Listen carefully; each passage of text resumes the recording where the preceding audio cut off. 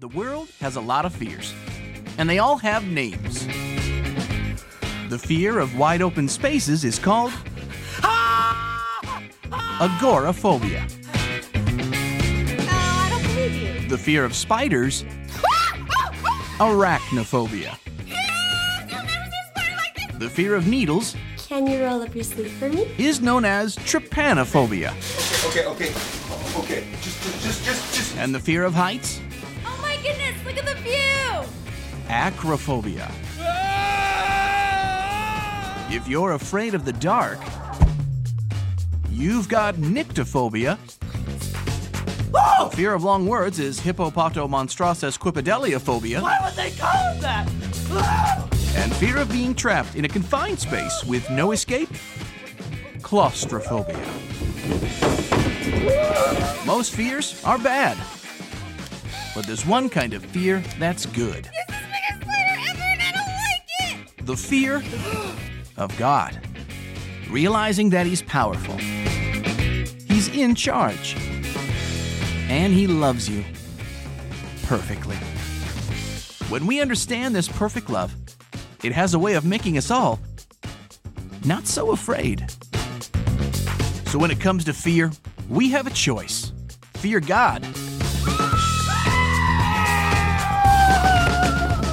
Or fear everything else. Which, by the way, is called panophobia.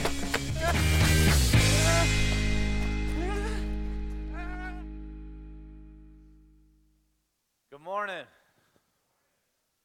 Panophobia. Yeah, sometimes I just feel like closing the doors, hiding in my bed and covering up my face. But not today. Today's a good day at the well. How many of you are glad to be at the well? I'm excited that you are here as well, and I want to show you what God has been showing me through a bunch of different things, and this morning we're going to be talking about fear. And the title of the sermon is called Fearless, and the text that we're looking at today is actually Daniel chapter 3. It's the whole chapter, but we're really looking at a story. We're looking at a story in the Old Testament, and most of you, if you have any church background, are familiar with the story. It's the story of Shadrach, Meshach, and Abednego. How many of you ever heard that story before? Most of you? Yeah. One of my favorite stories. It's definitely one of my favorite stories that I share with my kids, and I tell them at night. And I'm the kind of guy the kind of dad that when I tell stories to my kids and when I read, from the Bible, I have a problem. I can't ever just read if I'm reading we use the Jesus Storybook Bible. There's one out there at the table. If you are wondering, what's a good Bible for me to read with my kids, and I think it's good to read out of the, regular translations and things like that, if you want to do some scripture memorization or help them with some small scripture or things like that. But we love the Jesus Storybook Bible. It's got great theology in a little children's Bible. It lays it out really well for them to understand in their language, but it stays focused on what needs to be focused on. It doesn't dumb it down so much that Jesus has never mentioned anything like that. But when I read the Jesus Storybook Bible to my kids, or if I tell them any stories, I like to make it very dramatic. And so I'll be in their room, and we won't just read stories. We'll have kind of plays sometimes, And I'll embellish it a little bit and make it really fun for them. I ask that you do the same thing with your kids. Make it really fun for them to read the Bible. We want them to love it.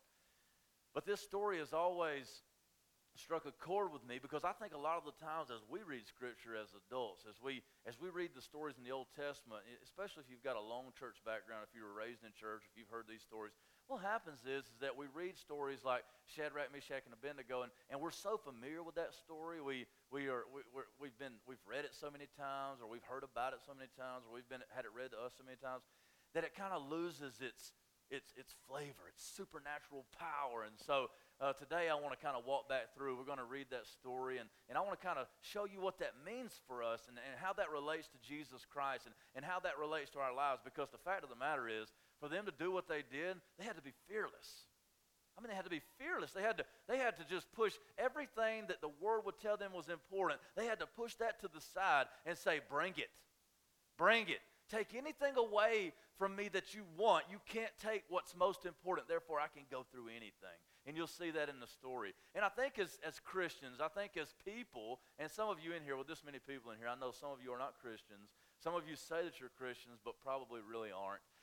What I want to tell you is that so many of us, Christians and non-Christians, those of you who don't know Christ, you've never experienced what it's like to have everything that you've ever needed, to have yourself completely filled up full so that you're lacking nothing, therefore you can withstand anything. And for many of us who are Christians, for those of us who claim the name of Christ, we live in such a way that we don't show that we're fulfilled.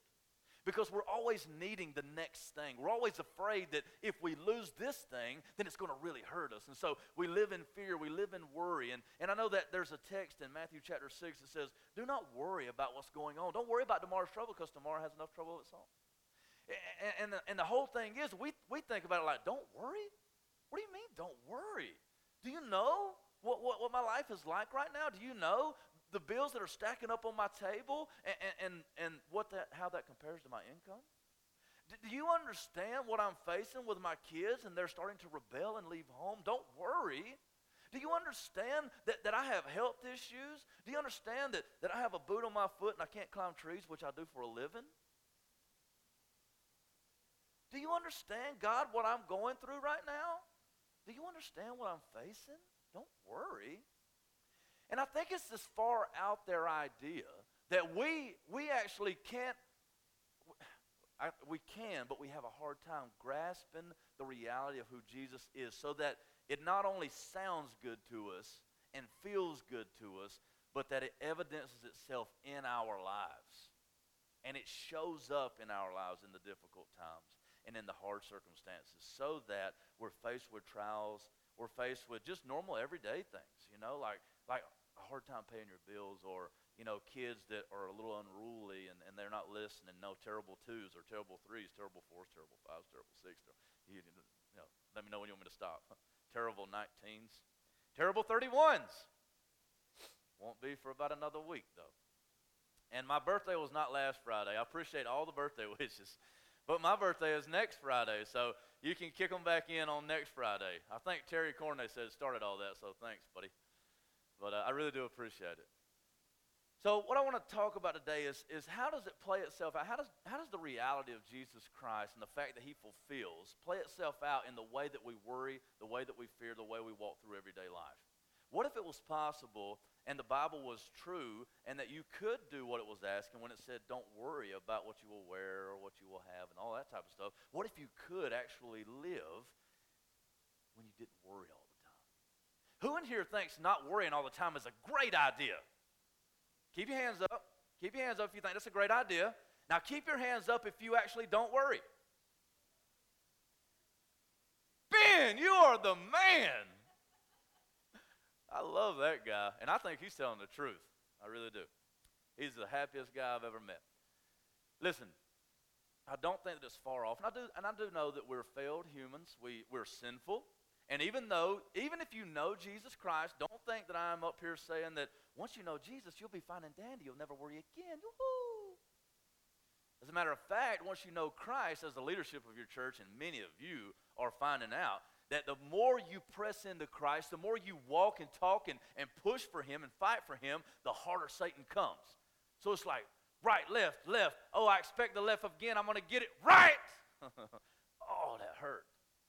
And so I'm not telling you your life is going to be just peaches and cream, because I will go ahead and tell you it's not. And so I'm not telling you that you will never worry again. It's going to be magically delicious, your life, and it's wonderful. You just take it as it comes, and you never, ever worry again. No, what I'm telling you is that Jesus Christ is real. The resurrection really did happen. Death is overcome. You, if you know Christ, have been filled up full to the extent that you believe it. And in the closer you press into Christ, the more realized you become of the ultimate reality of Christ, that he really did fulfill you. He really is in charge. He really is going to be with you till the end. He really is going to take care of you. The more you realize that, the more you press into that, the more you will get attacked, but the stronger you will be to defend against the attacks. Does that make sense? Jesus Christ is looking to transform you He is looking to transform you into a person that can handle anything that's thrown at them, no matter what. Let me show you how he's going to do that, all right? Let's pray before we get into this. Jesus, I feel your spirit here today. God, I feel it in the word that has already been given. I've seen you and felt you in the worship. God, I know that you are commanding the service, and I know that you are guiding this, and you're the captain here. And so we pray that you would help us to just take a seat on the bench and watch you work. God, we know that you've won the victory, that you've done everything that needed to be done. And now I pray, God, that those who are sitting under the sound of my voice who have not submitted to you and who are hard-hearted and right now are saying this is a joke, right now they're saying this is silly, you need to worry about yourself and take care of yourself. You're the only one that can knock down worry. God, I pray that you would ravage their souls, God, that you would go after them in a ferocious manner, that you would break down every stronghold that binds them in, break the sins of the chains of sin, break those thoughts, those pride, self-exalting thoughts that they have any hope of self-preservation. God, that you would show them that you are the only hope, you are the only fulfiller, you are the only redeemer, you are the only one that can bring them back to wholeness, fullness, and ultimate reality. God, show us today that there is a possibility that we can live fearlessly in this world. Show us how it's done. And come and do the work yourself, because if you left it up to us, we would run and hide. I pray it in Jesus' name. Amen. All right, we're looking at Daniel chapter 3. It'll be a little bit of reading because we've got to read the whole chapter for you to get the story. But then we're going to break it down in big sections, and we're going to go from there, okay? Let's go. Daniel chapter 3, starting in verse 1.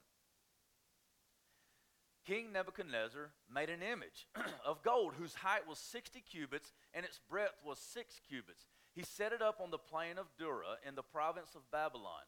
Then King Nebuchadnezzar sent to gather the satraps, the prefects, and the governors, the counselors, the treasurers, the justices, the magistrates, and all the officials of the provinces to come to the dedication of the image that King Nebuchadnezzar had set up. Then the satraps, the prefects, and the governors, and the counselors, and treasurers, the justices, the magistrates, and all the officials of the provinces gathered for the dedication of the image that King Nebuchadnezzar had set up. And they stood before the image that Nebuchadnezzar had set up. They stood right there before this image. I just want you to listen as we go through how many times it talks about gathering together and it talks about the image. Okay? It talks about, basically, to break that down in our terms, because I'm not that smart, how many times it says, come and see, come and see, come and see. Okay? That'll be important later. It says they all gathered for the dedication of the image that King Nebuchadnezzar had set up. And they stood before the image, beholding it, that King Nebuchadnezzar had set up. You see, he set it up. How many times does it say Nebuchadnezzar set it up? He set it up. He set it up. And the herald proclaimed aloud, you are commanded, O peoples, nations, and languages, that when you hear the sound of the horn, pipe, lyre, trigon, harp, bagpipe, and every kind of music, you are to fall down and worship the golden image that King Nebuchadnezzar has set up. And whoever does not fall down and worship shall immediately be cast into a burning fiery furnace. Therefore, as soon as all the peoples heard the sound of the horn, pipe, lyre, trigon, harp, bagpipe, and every other kind of music, all the peoples, nations, and languages fell down and worshiped the golden image that King Nebuchadnezzar had set up. He goes on. Therefore, at that time, certain Chaldeans came forward and maliciously accused the Jews. They declared to King Nebuchadnezzar, O king, live forever. You, O king, have made a decree that every man who hears the sound of the hornpipe, lyre, trigon, harp, bagpipe, and every kind of music shall fall down and worship the golden image. And whoever does not fall down and worship shall be cast into a burning fiery furnace. There are certain Jews whom you have appointed over the affairs of the province of Babylon, Shadrach, Meshach, and Abednego. These men, O king, they pay no attention to you. They do not serve your gods or worship the golden image that you have set up. Then King Nebuchadnezzar, in furious rage, commanded that Shadrach, Meshach, and Abednego be brought. You see, they're being brought again. They're being gathered again. So they brought these men before the king. Nebuchadnezzar answered and said to them, is it true, O Shadrach, Meshach, and Abednego, that you do not serve my gods or worship the golden image that I have set up? Now, if you are ready, if you are ready now, when you hear the sound of the hornpipe, lyre, trigon, harp, bagpipe, and every other kind of music, to fall down and worship the image that I have handled, that I have made, if you're ready, well and good. But if you do not worship, you shall immediately be cast into a burning fiery furnace. And who, listen to this, and who is the God who will deliver you out of my hands? Who is this God that's going to deliver you out of my hands? Shadrach, Meshach, and Abednego answered and said to the king, O Nebuchadnezzar, we have no need to even answer you in this matter. Woo-hoo! Man, these guys are crazy. If this be so, our God, whom we serve, is able to deliver us from the burning fiery furnace. He can get us out, they said. But listen to this. And he will deliver us out of your hand, O king. But if not, be it known to you, O king, that we will not serve your gods or worship the golden image that you have set up. My God can save me out of your hand. But if he doesn't, still not bowing down. Bring it. Then Nebuchadnezzar, listen, you would be too. Then Nebuchadnezzar was filled with fury, and the expression of his face was changed against Shadrach, Meshach, and Abednego. Have you ever seen, looking at someone, and you're talking to them, and you see them get mad in their face? They think that they've got the hand up. They think that they've got the power in the relationship. They think that they've got their way, and all of a sudden they realize it's not going to go their way. It's not going to be what they thought it was going to be, and you can see the expression of their face grow from even not caring, happy, pride, to rage. You ever seen that in someone? I've seen it in my 3-year-old. Amen. He's got this thing, and we'll get back in just a second, but I got to tell you this. He's got this thing he's doing right now. And he'll ask me, and he's cute as a button. He really is. Almost 3. And he's got this thing, and he'll say, let's see, like say he wants a snack. Dad, can I have a snack? No, you got to wait till dinner. And his smile gets actually bigger, because then he says, you're just kidding. And sometimes I am just kidding, and I'll say, oh, okay, go ahead. But then sometimes I'm not. And so his smile actually gets bigger. You just kidding. He's going to get his way, see. And I'll say, no, I'm not kidding, buddy. And he goes, and this is what ask my wife. This is the face. And he says, you're mean. The expression of his face changed. It says, then Nebuchadnezzar was filled with fury, and the expression of his face was changed against Shadrach, Meshach, and Abednego. He ordered the furnace heated 7 times more than it was usually heated. He wanted to kill them 7 times faster, I guess. He wanted them dead. And he ordered some of the mighty men of his army to bind Shadrach, Meshach, and Abednego and cast him into the burning fiery furnace. Then these men were bound in their cloaks, their tunics, their hats, and their other garments, and they were thrown into the burning fiery furnace. Because the king's order was urgent and the furnace overheated, the flame of the fire killed those men who took up Shadrach, Meshach, and Abednego. Now I want you to get how hot it was.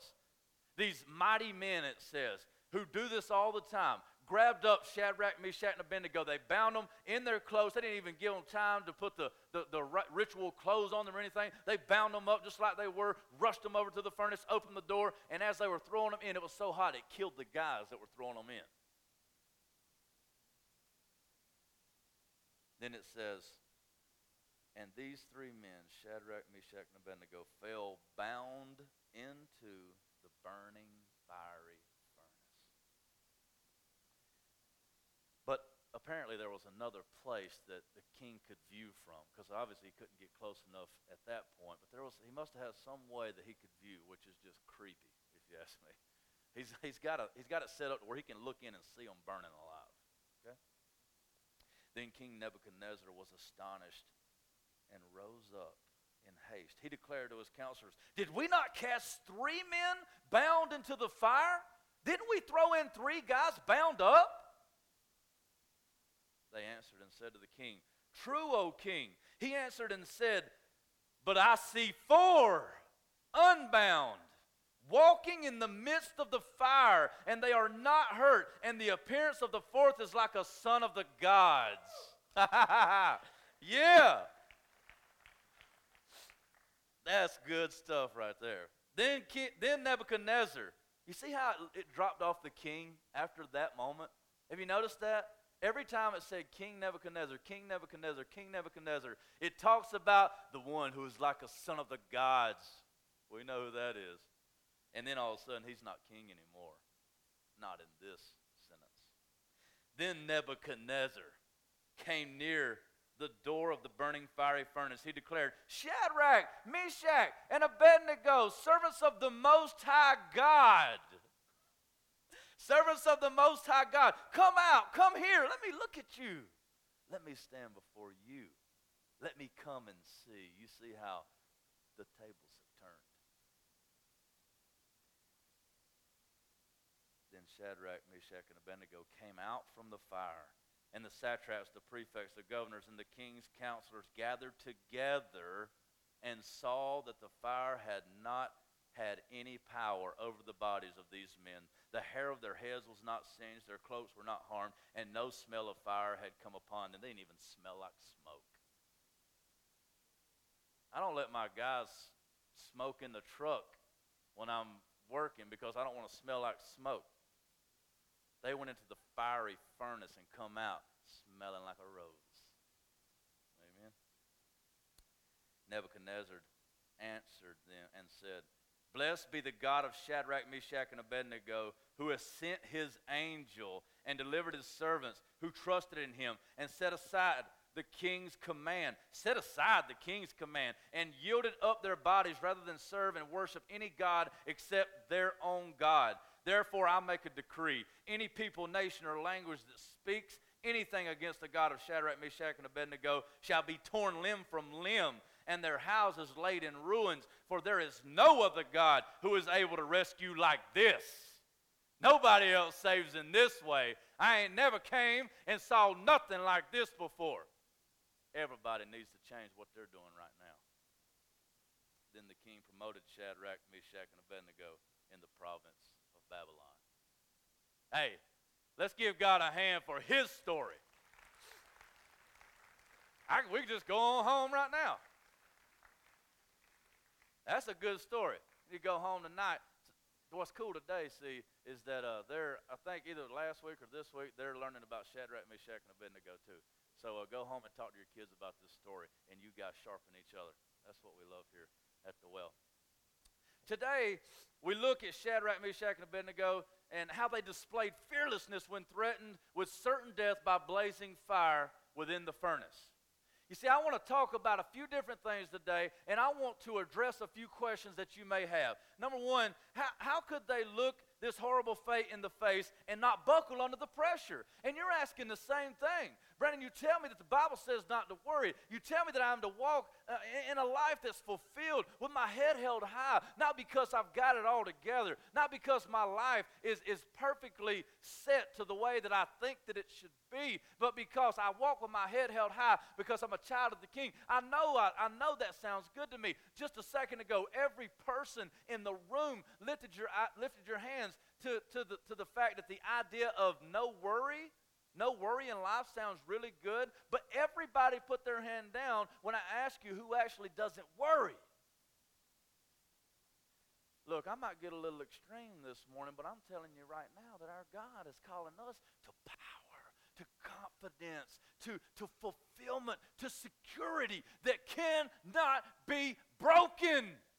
And though we may fail and backtrack from time to time and start to worry about the things of life, we need to put Jesus Christ. We need to come and see. We need to gather in front of the King so that we can remember that this life is not my own. This is not mine. I've been bought with a price. He's not going to turn loose of his investment, and I've been brought into a family. He's not going to cast out his son. Come what may, I will be okay.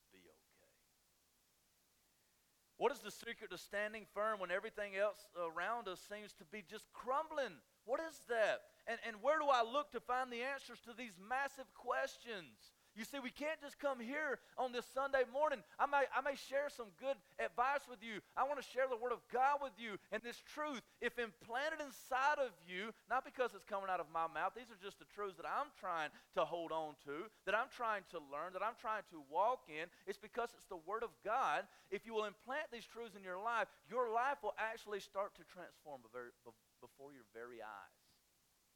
And you will be more secure. You will be able to face these things with more power. And today I want to help you do that as I try to do that myself. I want to help you to stand firm. I want to help you to stand firm in your faith by giving you the tools and wisdom to overcome some of your fears. So we're going to look at this in 3 ways, and we're going to go through rather quickly, but you will get the idea. We won't go back through this whole story, but we're going to take chunks of it and talk about it. The first thing I want to talk to you, and if you're taking notes, you can write this down. The first thing I want to talk to you about fear is the birth of fear. The birth of fear. Where does fear come from? Where does it start? What's the beginning of fear? Where does it get its roots? We need to understand what it is that we are fighting against. We need to understand what it is that we are coming up against so that in our lives we can overcome that fear and live our lives so that this fear does not control us. It doesn't decide what we do and what we don't do, but that we are set free from it. We need to understand this thing. The first thing, the birth of fear. The birth of fear is at the looming death of your God. The birth of fear is at the looming death of your God. The birth of fear comes out of the idea or the threat that whatever it is on the throne of your heart is going to die or is going to be wounded. We talked about how storms of life reveal our idols. This is kind of the same idea, but coming at it from a different angle. The birth of fear comes when your God is challenged and you're scared he's going to be defeated. This is fear. This is fear. And just like a storm will reveal our idols, so will fear. I want you to think about your life and the things that cause you worry, the things that cause you doubt, the things that make you fearful in your heart, whether they be physical, whether they be emotional, wherever you are in life, that thing that's causing you fear, I want you to think about that thing, and I want you to think about where it comes from and how it gets a handle on you like it does. If we feel threatened, if that thing that we love and that we hold dear to us, if we feel like that is threatened, then we become fearful. Isn't that right? You know, the guy that's got the fear of the wide open spaces. I'm not sure what he's scared of, but he's scared of getting lost maybe. He's scared of losing himself, losing things. I'm not sure. I know the fear of spiders. I don't really like spiders either. I've gotten a little bit better over the years. I've had to, because my wife, she's like, "Spider!" I'm like, "I got it, baby."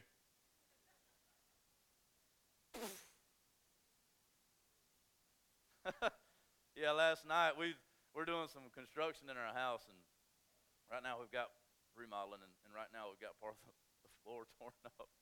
And Heather, she's like, "But a snake could come up through that hole. There's cold air." We didn't even talk about this hole. Cold air is coming up through. It's cold in this house. There's bugs everywhere. She's like, "There's spiders all over me." That's how she jumped up. She's dancing around. I come over there. I'm like, Where? You're paranoid about the hole in the floor. There's bugs everywhere. Feels threatened. Feels threatened, the things that we love. And not all fear is necessarily bad. You got to understand that too. Not all fear is bad. Sometimes fear is needed. It's an essential. You know, sometimes it is a survival mechanism that when we are threatened, but oftentimes it can reveal our idols because we're fearful and worried about things that we shouldn't be worried about. The birth of fear is at the looming death or the threatening of anything that you love, especially if you've set it on the throne of your heart. The birth of fear is at the looming death or threat of your God. The second part of that is that you're never scared of anything unless it challenges or threatens that which you love. You see, you're not scared.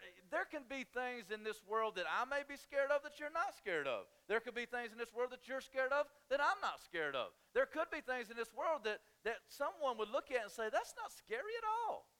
But others find it very, very scary and even terrifying because they feel a threat from that particular thing, whereas you may not.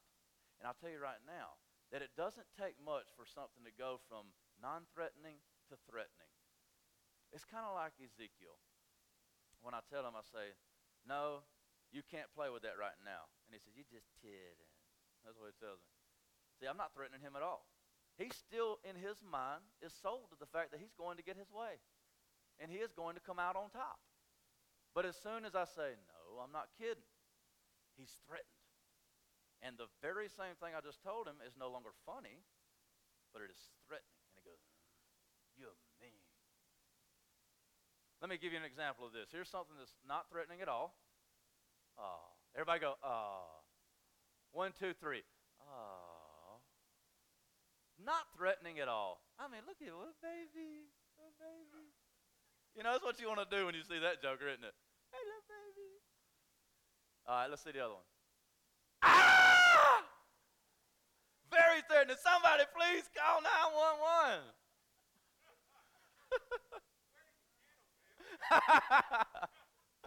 Okay, take that off there. It doesn't take much for something that's not threatening at all. Something that's rather cute and adorable and funny, and all of a sudden, oh my, can he do that? This is church. That was a zombie baby.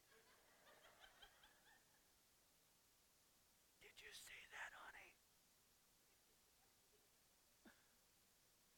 Listen, the greatest way for Satan to manipulate you through fear, and this is key. Write this down. If you take notes, write this down.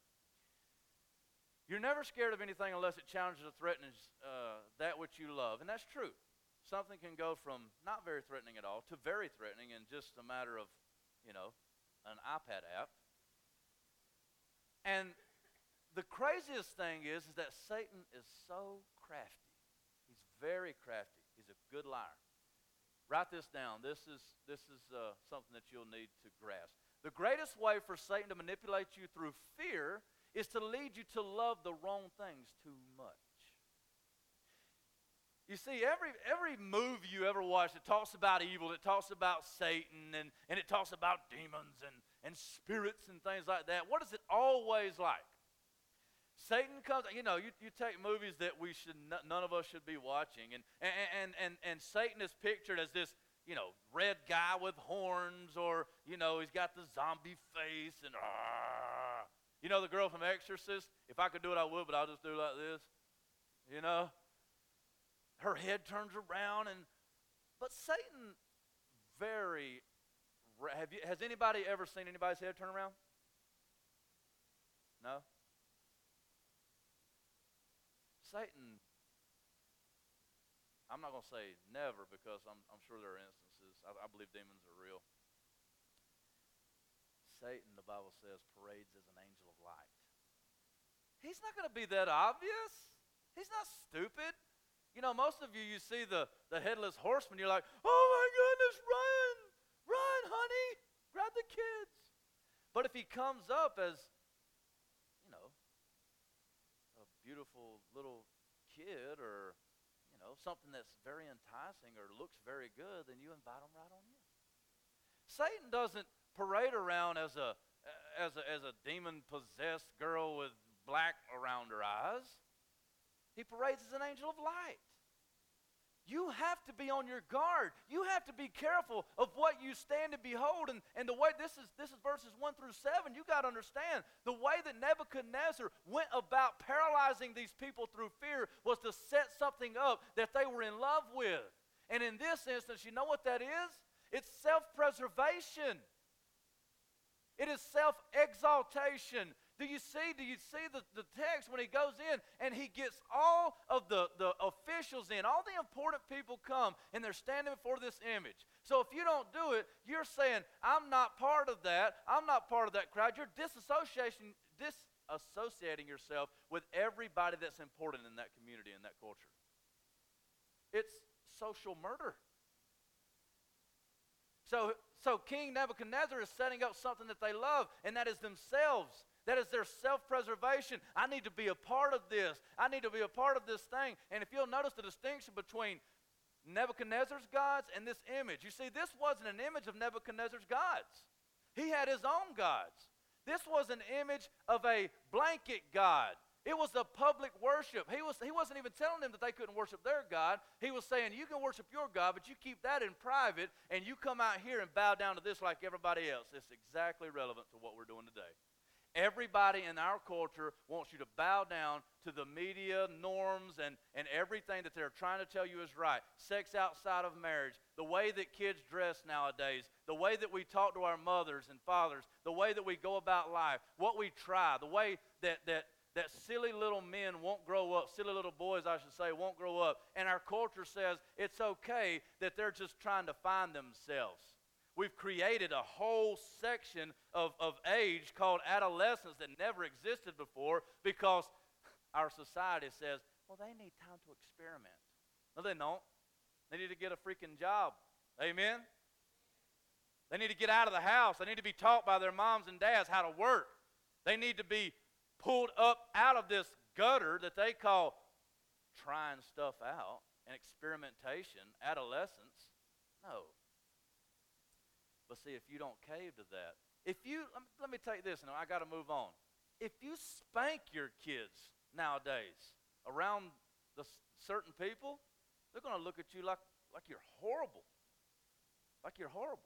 I've had that happen to me before. We were at the pumpkin patch, and I'll move after this.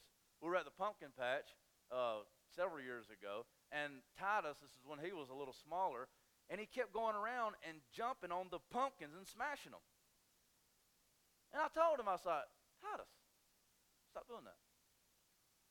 Well, we walk a little farther. He sees another one. Bust the pumpkin. Titus, do not do that. That is not ours. That's destruction of private property. Please do not do that again, or it will be disciplined. That's what I tell him. We want to be straight. I want him to know why he's getting disciplined and that it's coming so he can prepare. Well, we walk farther, and again. So, yes, I spank my kids. You can send an email. I won't read it. But as soon as I gave him a pop, and I didn't do it out of anger, he needs to know you can't do that. As soon as I gave him a pop, this lady comes running up. You can't do that. Don't you ever do that to him again. What are you thinking, you abuser? And I was like, who are you? What in the world? And my wife was there, but she wasn't walking right beside me at the time. Actually, a good friend of mine's wife was. And she was taking up for me, and she told the lady, said, ma'am, you didn't see what the kid was doing. He deserved that pop. And she thought that this was my wife. She looks at her, and this is what she said, no joke. She said, I can't believe that you would take up for him. He probably beats you at home. I'll do like this. Okay, ma'am. We'll walk on this way. I don't even know why I was telling that story. You know what?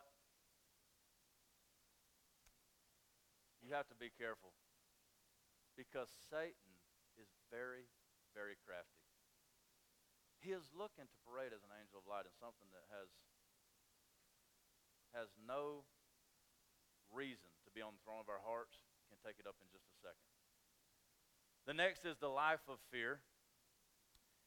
And I want to talk to you just a second about where fear lives, where it grows, and where it matures. And we're going to go through this really quickly because I think you need to understand that fear is birthed in the heart, and it looms. It comes about when we are challenged or when something that we loved, and especially when our false gods or our functional saviors, have we used that term here before? A functional savior is anything that you set in Jesus' place. Jesus is the savior. But a lot of times we have functional saviors, and we will get this savior or that savior, these false idols, to do a certain function in our lives. And so money very often is a functional savior. It makes you feel secure. It gives you false sense of security. And it makes you feel good about yourself in many different ways and aspects. And a lot of times we start to put our trust in that, and it's a functional savior. It becomes an idol in our life. And we continually worry because, as you know, in this economy, money comes and goes. More often goes. Right? So if you got your trust in money, you're going to be like, oh my, oh, all the time. All the time. And so what I want to talk to you about is where that fear really lives, where it lives in your life. And fear lives in pride. Fear lives in pride. And the reason I say that is that number one, pride is the mother of all sins. Pride is the mother of all sins. When you find yourself in sin, when you find yourself struggling with something, 99% of the time, if not all the time, and I think all the time, it's going to come back to pride, self-preservation, and self-exaltation. And I'll give you an example of that is bullying. You know, a lot of the people look at a bully, and especially if you're being the one bullied, and you look at him like they've got it all figured out. They're up here. They push people around because they can, because they've got the power, because they've got whatever. And they push people around. They hurt people. But they do it all out of fear. It's all out of fear. Because the thing is that fear lives in that pride. And this bully is so proud. And a lot of the times you are the same way. You're so proud. The thought of you not being what you think you are creates all types of fear inside of you. So you're willing to give up things that you wouldn't normally give up. And you want to continually knock others down a notch so that you can feel better about yourself. It's a self-preservation thing. Fear lives in pride. When we start to be prideful and think that we're the ones that have it all together and that everybody else needs to follow. You see that in the second portion of the scripture. The first portion is the birth of fear, and what Nebuchadnezzar did was he set up something that created a love, that created a draw, that created something that these people thought that they need to have to preserve themselves, namely to be named among the officials and to not lose their life. It was a self-preservation. So they were willing to give up the things that were important to them because their God was being challenged. They were fearful. But the second is that we see the Chaldeans who came, and they thought this is the way it needs to be. And they built this pride. They sought this fear in this pride, rather, by going to Nebuchadnezzar and saying, "O king, live forever." You see, they built him up.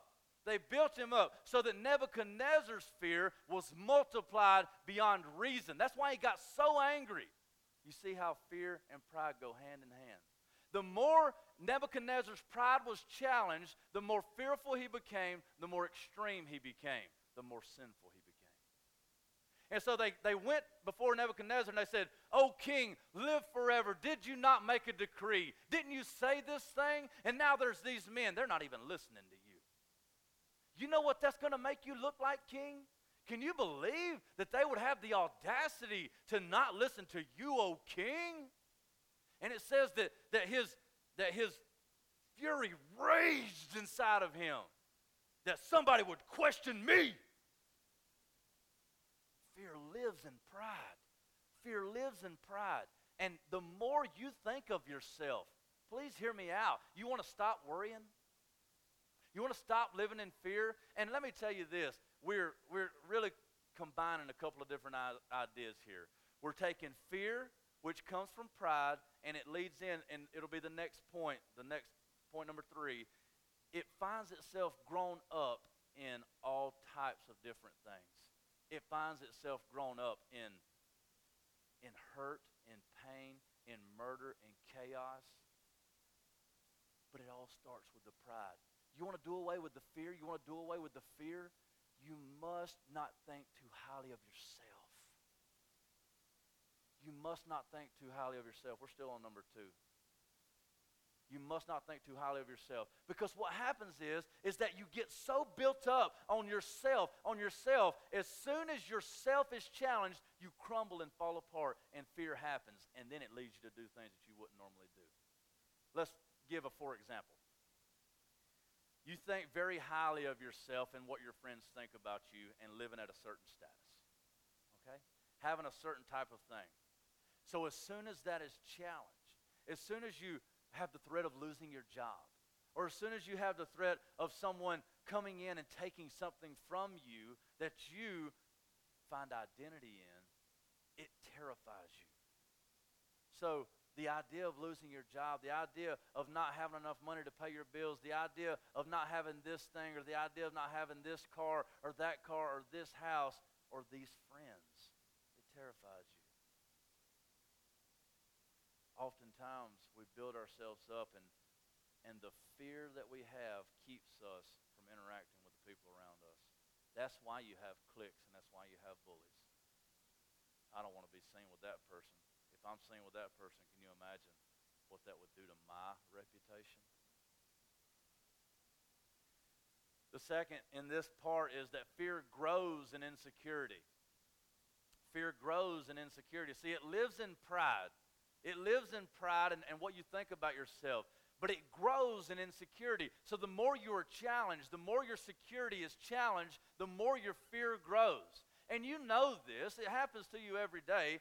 You gotta see Jesus Christ. We'll talk about how to be setting free from all of this right here. We're getting a handle on it right now. But what we're talking about, what we're seeing, what we're learning is that fear actually grows in insecurity. So it lives in your pride, what you think about yourself, and as your own self, as your pride, as your own identity is challenged, your fear starts growing. So as your insecurity grows, your fear grows, and it starts to overwhelm you. So if you think too much of yourself, the fear is there.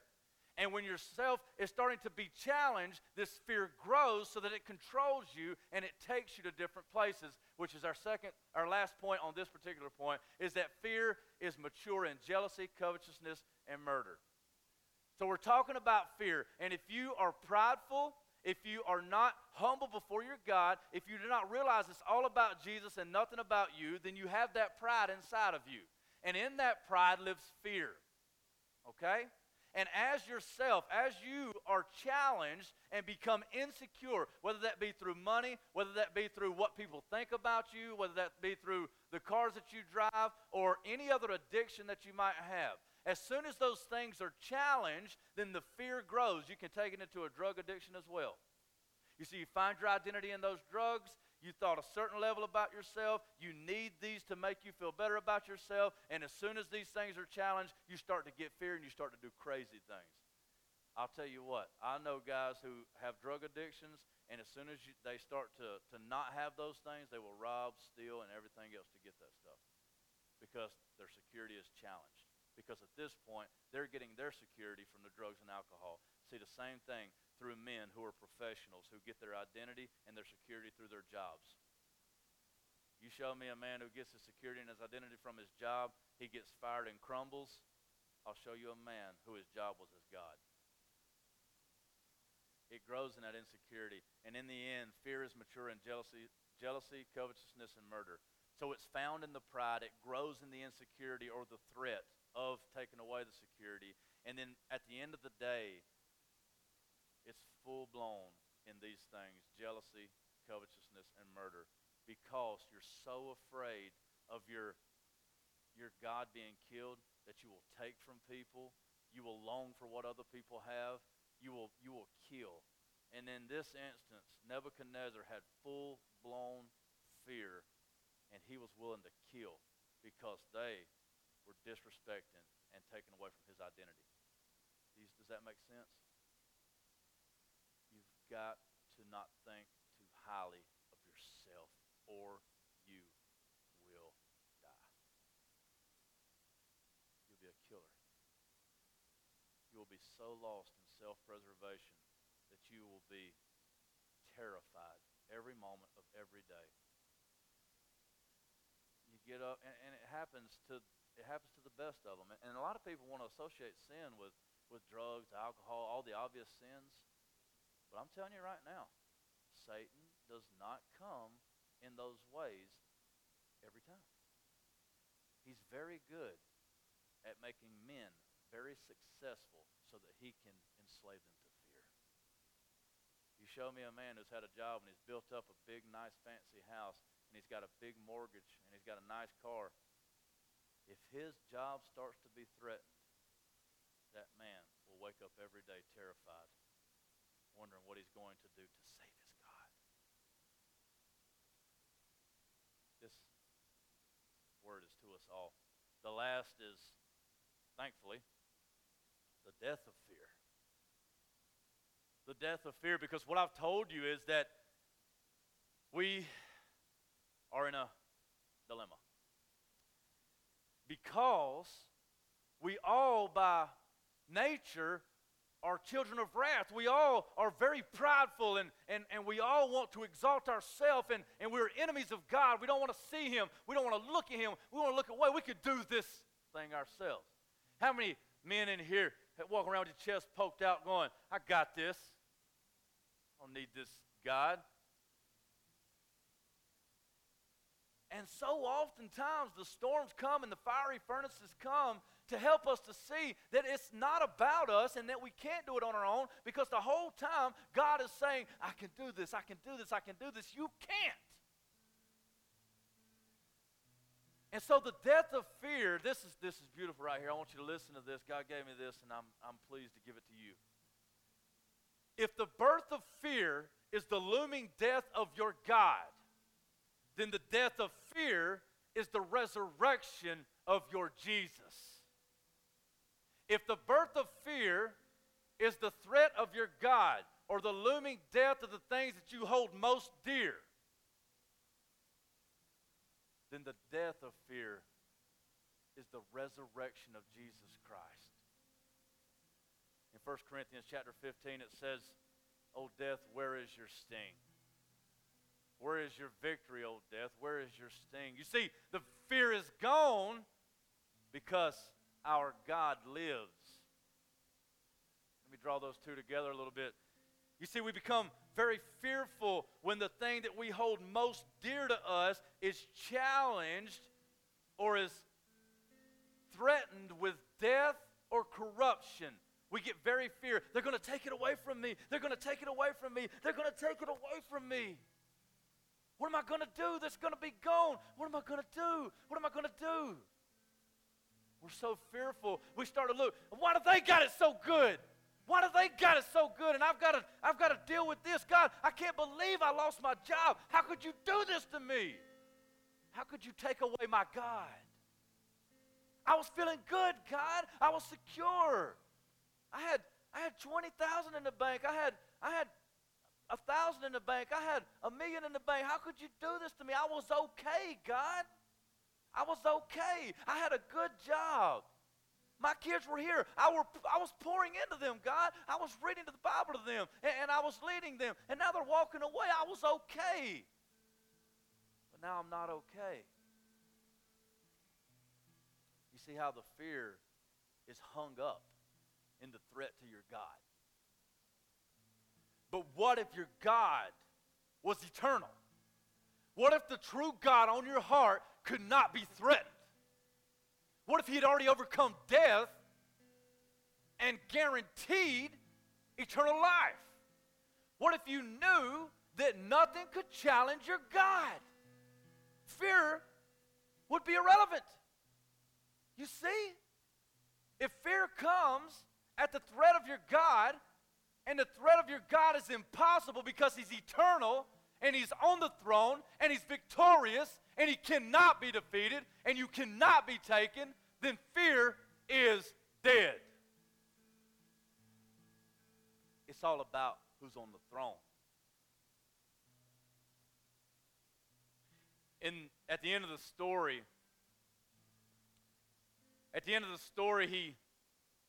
he threatens them with certain death. He threatens them with certain death, and he says, if you will bow down, then all well and good. But if you will not, I will cast you into the fiery furnace. And who is the God that will rescue you out of my hand? And they looked at him and said, I don't even need to answer you. You see how secure they are? You see how secure they are? I don't even need to answer you.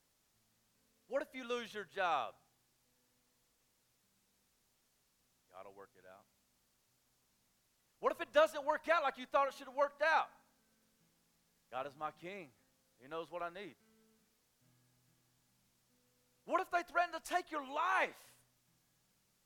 To live as Christ and to die as gain.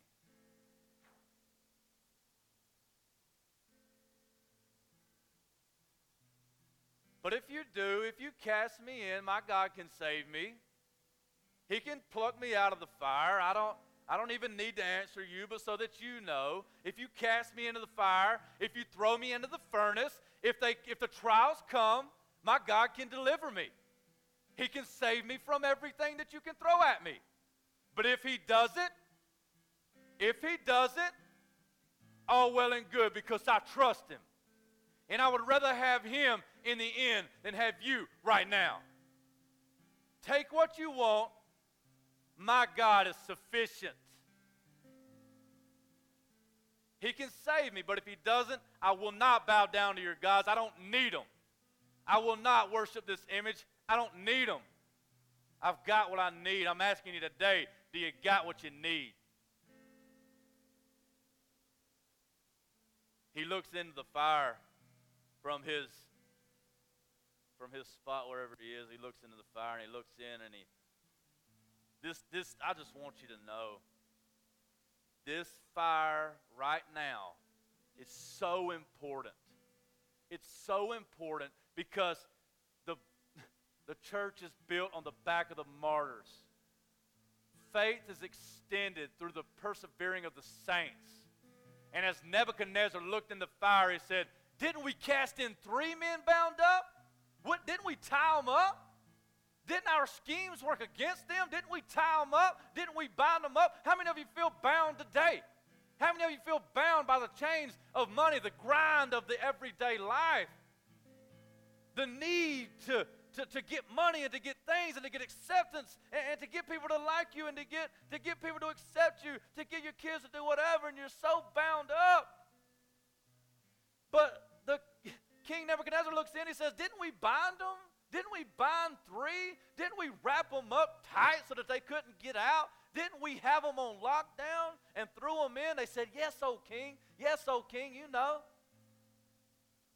He looks in and says, behold, I see 4 men, and they're walking around in the fire, unbound, free, to walk within the storm, to walk around within the fire. And the 4th one looks like one of the sons of the gods.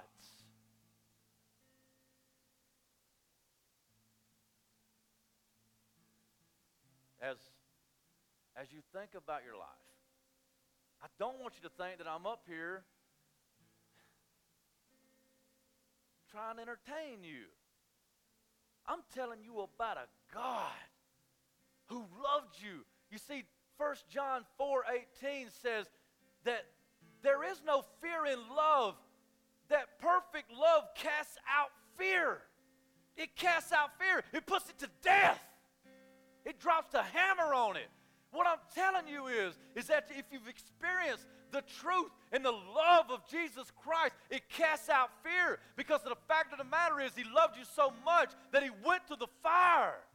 He's walking with you in the fire, and even in the midst of the fire, though it rages 7 times hotter than anybody could ever imagine, though it's harder than you could have ever have thought, the fires of life, whatever that might be for you, he is walking with you in the fire.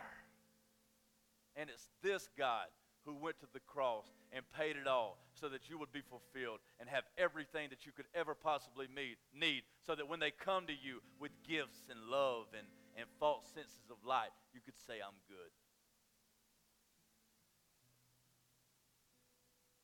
Fear dies when Jesus is born.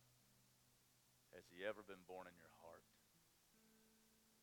You walk around in this world fearful, scared to death all the time. You grown men, stop fooling yourself right now. Because I know there are grown men in here saying, I'm not scared of nothing. Yeah, right. Yeah, right. Stop fooling yourself and stop lying to me. Stop lying to God. You need him. You think you got it all together? That's the perfect spot for fear to rise up and grab a hold of you.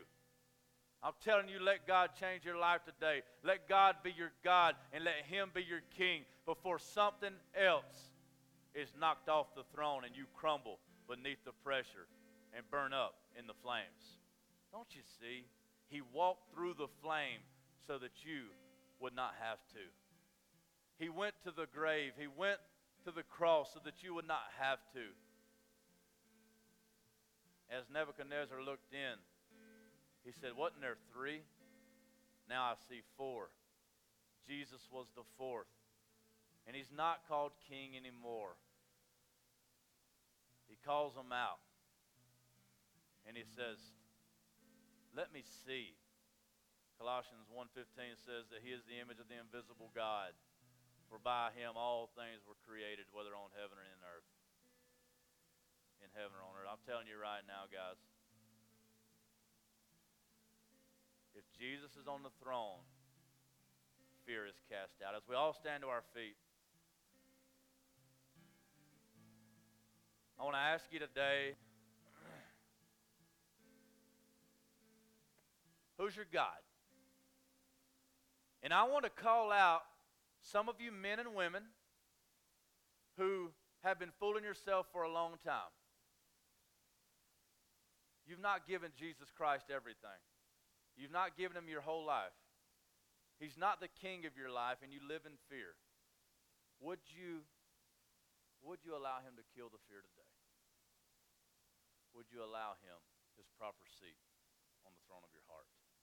As they play this last song, we'll be up here praying for you, willing to pray for you, willing to listen to you. Come and tell us what you're struggling with. Some of you want to rededicate your lives today and start living for Jesus in a whole new way. I'll be up here. I'd love to talk to you. Hey, live fearless because your King lives and he cannot be defeated. Amen.